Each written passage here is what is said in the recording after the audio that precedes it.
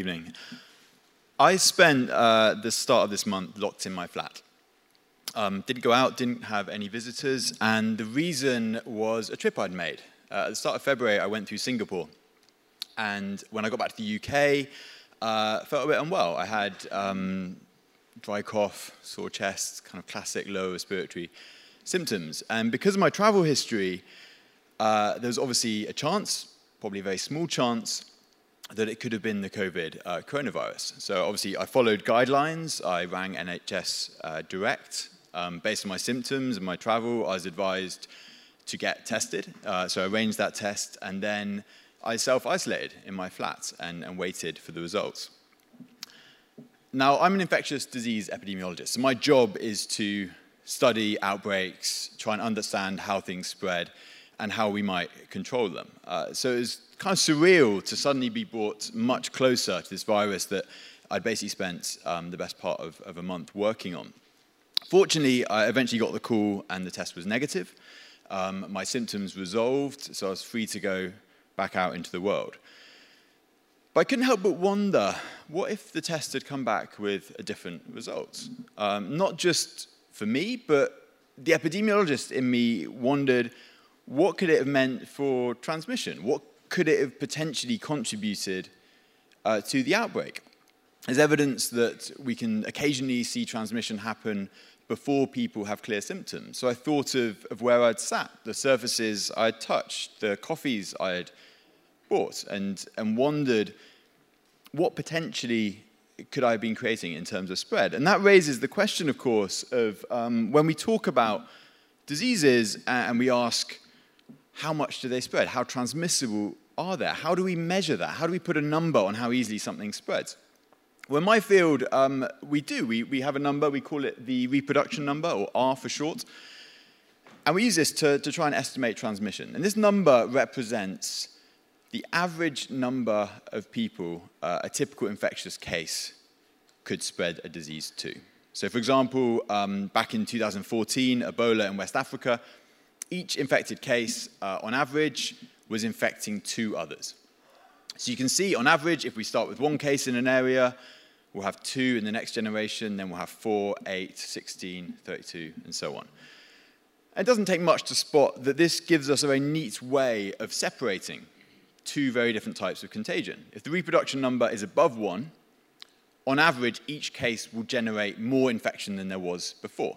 And we see this in the case of a reproduction number around 2, this doubling effect and this exponentially growing epidemic. But if the reproduction number is below 1, then if you have a group of infectious people, on average, they'll create less infection than there was before. And that group will create less infection than there was before, and so on, and you'll see an epidemic that eventually declines. So the diseases that we're obviously concerned about are ones where the reproduction number is above 1. And just to give you some context, the pandemic flu, so-called swine flu in 2009, the reproduction number was about 1.5. SARS in 2003 had a reproduction number initially of around 2 or 3 before control measures went in. Coronavirus in Wuhan, in Hubei, in the center of the outbreak in early January, had a reproduction number of about 2.5. However, we estimated recently that the interventions that went in, the control measures that went in, likely reduced that to just around 1. And we're seeing similarly in Singapore and Hong Kong, where there's a lot of control measures. The reproduction number isn't below that crucial value, but it's certainly much lower than it could be, and it's really slowed down the outbreak we're seeing. But that's putting a number on transmission, but what drives that particular number? Well, it turns out there's 4 things that influence the reproduction number. And really, if you understand those 4 things, you understand a lot about how contagion works and how we control outbreaks. And to run through them, think about a person who's infected. What dictates how much spread they create? Well, the first most obvious one is just how long are they infectious for? If you're infectious for longer, there's more opportunities potentially for the virus to spread. But then the second thing we need to consider is what people do during that period they're infectious. What are their social interactions? How many opportunities are there for the virus to get to other people? But then it's not just interactions, because you might have a conversation with someone and you happen to sneeze and a virus gets across, or you don't sneeze and maybe it doesn't.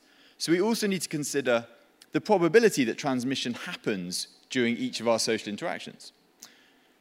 And then finally, we need to think about the other person in that interaction. Maybe they're not susceptible to infection, so you might sneeze a load of virus onto them, but they don't actually get infected and ill and potentially transmit it to others. So there's four things: the duration, the opportunities, the transmission probability, and the susceptibility. So I like to call these the dots for short. There's these four things I mentioned: duration, opportunities, transmission probability, and susceptibility. Those are the four things that drive disease transmission. And handily, if we multiply them together, we get the value of the reproduction number. And so looking at this, we can very quickly spot that if we change any one of these four things, we'll increase or decrease the reproduction number. For example, if everyone in the population has, say, twice as many interactions that drive infection as they did before, that will just double the reproduction number. If you double the value of O, you double the value of R. But we can also see ways to control infection. The ideal way of controlling infection in public health is to reduce susceptibility, because then you don't have to worry about what people are doing in terms of interactions and what might be going on with transmission. For example, if we can vaccinate enough people, get this value S low enough, the reproduction number comes below this crucial value, and we don't see transmission happening. The problem, though, is for a lot of infections, we don't have a vaccine. So maybe we can target something else. We can target duration. If we can get people effective treatment quickly, we can reduce the period they're infectious, and that way bring the disease under control. Unfortunately for coronavirus, we don't yet have a good vaccine, and we don't have good ways of treating to reduce the duration of infection. So we've really got to focus on these two things in the middle. One of them is opportunities. So thinking back to me sat in my flat, I was reducing the opportunities for transmission. My wife was actually away that week, so assuming that's when I was infectious, I would have essentially brought my personal reproduction number very close to zero. But again, there's some jobs where you can't necessarily change your interactions. Think of healthcare workers. They're going to have interactions with patients. They're going to potentially be exposed. So for this group, instead, we focus on the T. For example, they wear personal protection equipment. And so although they have those interactions, those opportunities for exposure, they're protected, and ideally, there's, well, potentially a zero chance of this infection getting across. Now, that's a good way of looking at average transmission. I've been talking about reproduction numbers. On average, each case generates, say, 2.5 more. But in reality, there's going to be variation between different individuals within a population. Some people might have more interactions, more susceptibility, a longer duration by chance of infection. And so we need to think about that variation between different individuals. And when actually I was sat there in self-isolation, a lot of stories emerged of a British man who'd gone skiing in Haute-Savoie, who'd come back to the UK, sought healthcare, and it generated a lot of infections. And the media referred to this man as a super spreader. And there's a lot of speculation about what the story was, what his behavior, how was he responsible for these cases. And I actually gave a lot of interviews during that time, and I pointed out that this kind of narrative-driven speculation isn't particularly helpful, because it creates this image that this person would have been important to the outbreak regardless of what happened. That almost if you rewind history and play the outbreak again, there'll always be this super spreader at the center of it. But of course, this person went skiing and went to the hospital when they felt ill. These aren't particularly unusual behaviors. Philosophers have this concept that they call moral luck, this idea that you can have two people behave in the same way, but one of them, for example, may be infected without realizing it, goes on to infect others, and then we blame that person for their actions. That these actions were somehow responsible for the outbreak, whereas someone else who'd gone around their daily routine wasn't infected, we don't blame. And I think this idea of blame is really important in outbreaks, because in many cases, we can have blame imposed on populations and actions attributed to something which maybe isn't as clear as it first appears. For example, in the early 80s, there was an outbreak of gonorrhea in Colorado Springs in the US.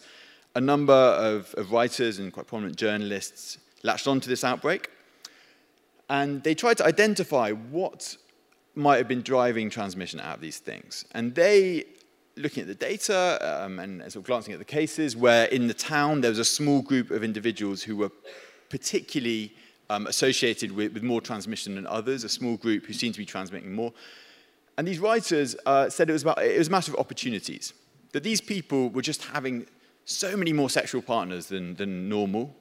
That's what was driving the outbreak. It was kind of just promiscuous, this underlying, perhaps, implication of irresponsible behavior, and that's what was driving what was going on in Colorado Springs. But if you look at the outbreak investigations, that story doesn't hold up. Because a lot of the investigations in Colorado Springs, for example, found that you'd have people in wealthy communities with a lot of sexual partners wouldn't get gonorrhea. People in poor communities with very few sexual partners would. And actually, if you look at this outbreak investigation that drove a lot of this speculation, the people involved in transmission didn't have particularly unusual sexual behaviors and relationships. A lot of them knew their partners, hadn't had that many sexual partners. And instead, what was actually driving transmission was these groups were taking too long to get treatment. They didn't have good engagement with healthcare, and it was the duration that was driving transmission, not the opportunities. And here you go from a story where the narrative is these people who are not like us, their irresponsible sexual behaviors driving the outbreak, to you actually have communities which in many ways are like us, but for one reason or another are not engaging with healthcare and not getting the treatment they need quick enough to bring this thing over under control. And that issue of blame we see really throughout the history of outbreaks. If you look back even to the 16th century, syphilis, as it spread through England, was blamed on the French. So we called it the French pox. The French thought it was from Naples, so called it Neapolitan disease. In Russia, it was Polish. In Poland, it was Turkish. And Turkey blamed it on the Christians. And you have this crop up again and again. In the last few decades, we've had it with HIV, with Ebola, this stigma and this any association, whether an individual case or a community with a disease, creating this kind of otherism and pushing people away. And in many cases, it hinders the response because the people who are most at risk won't trust and won't engage with health services.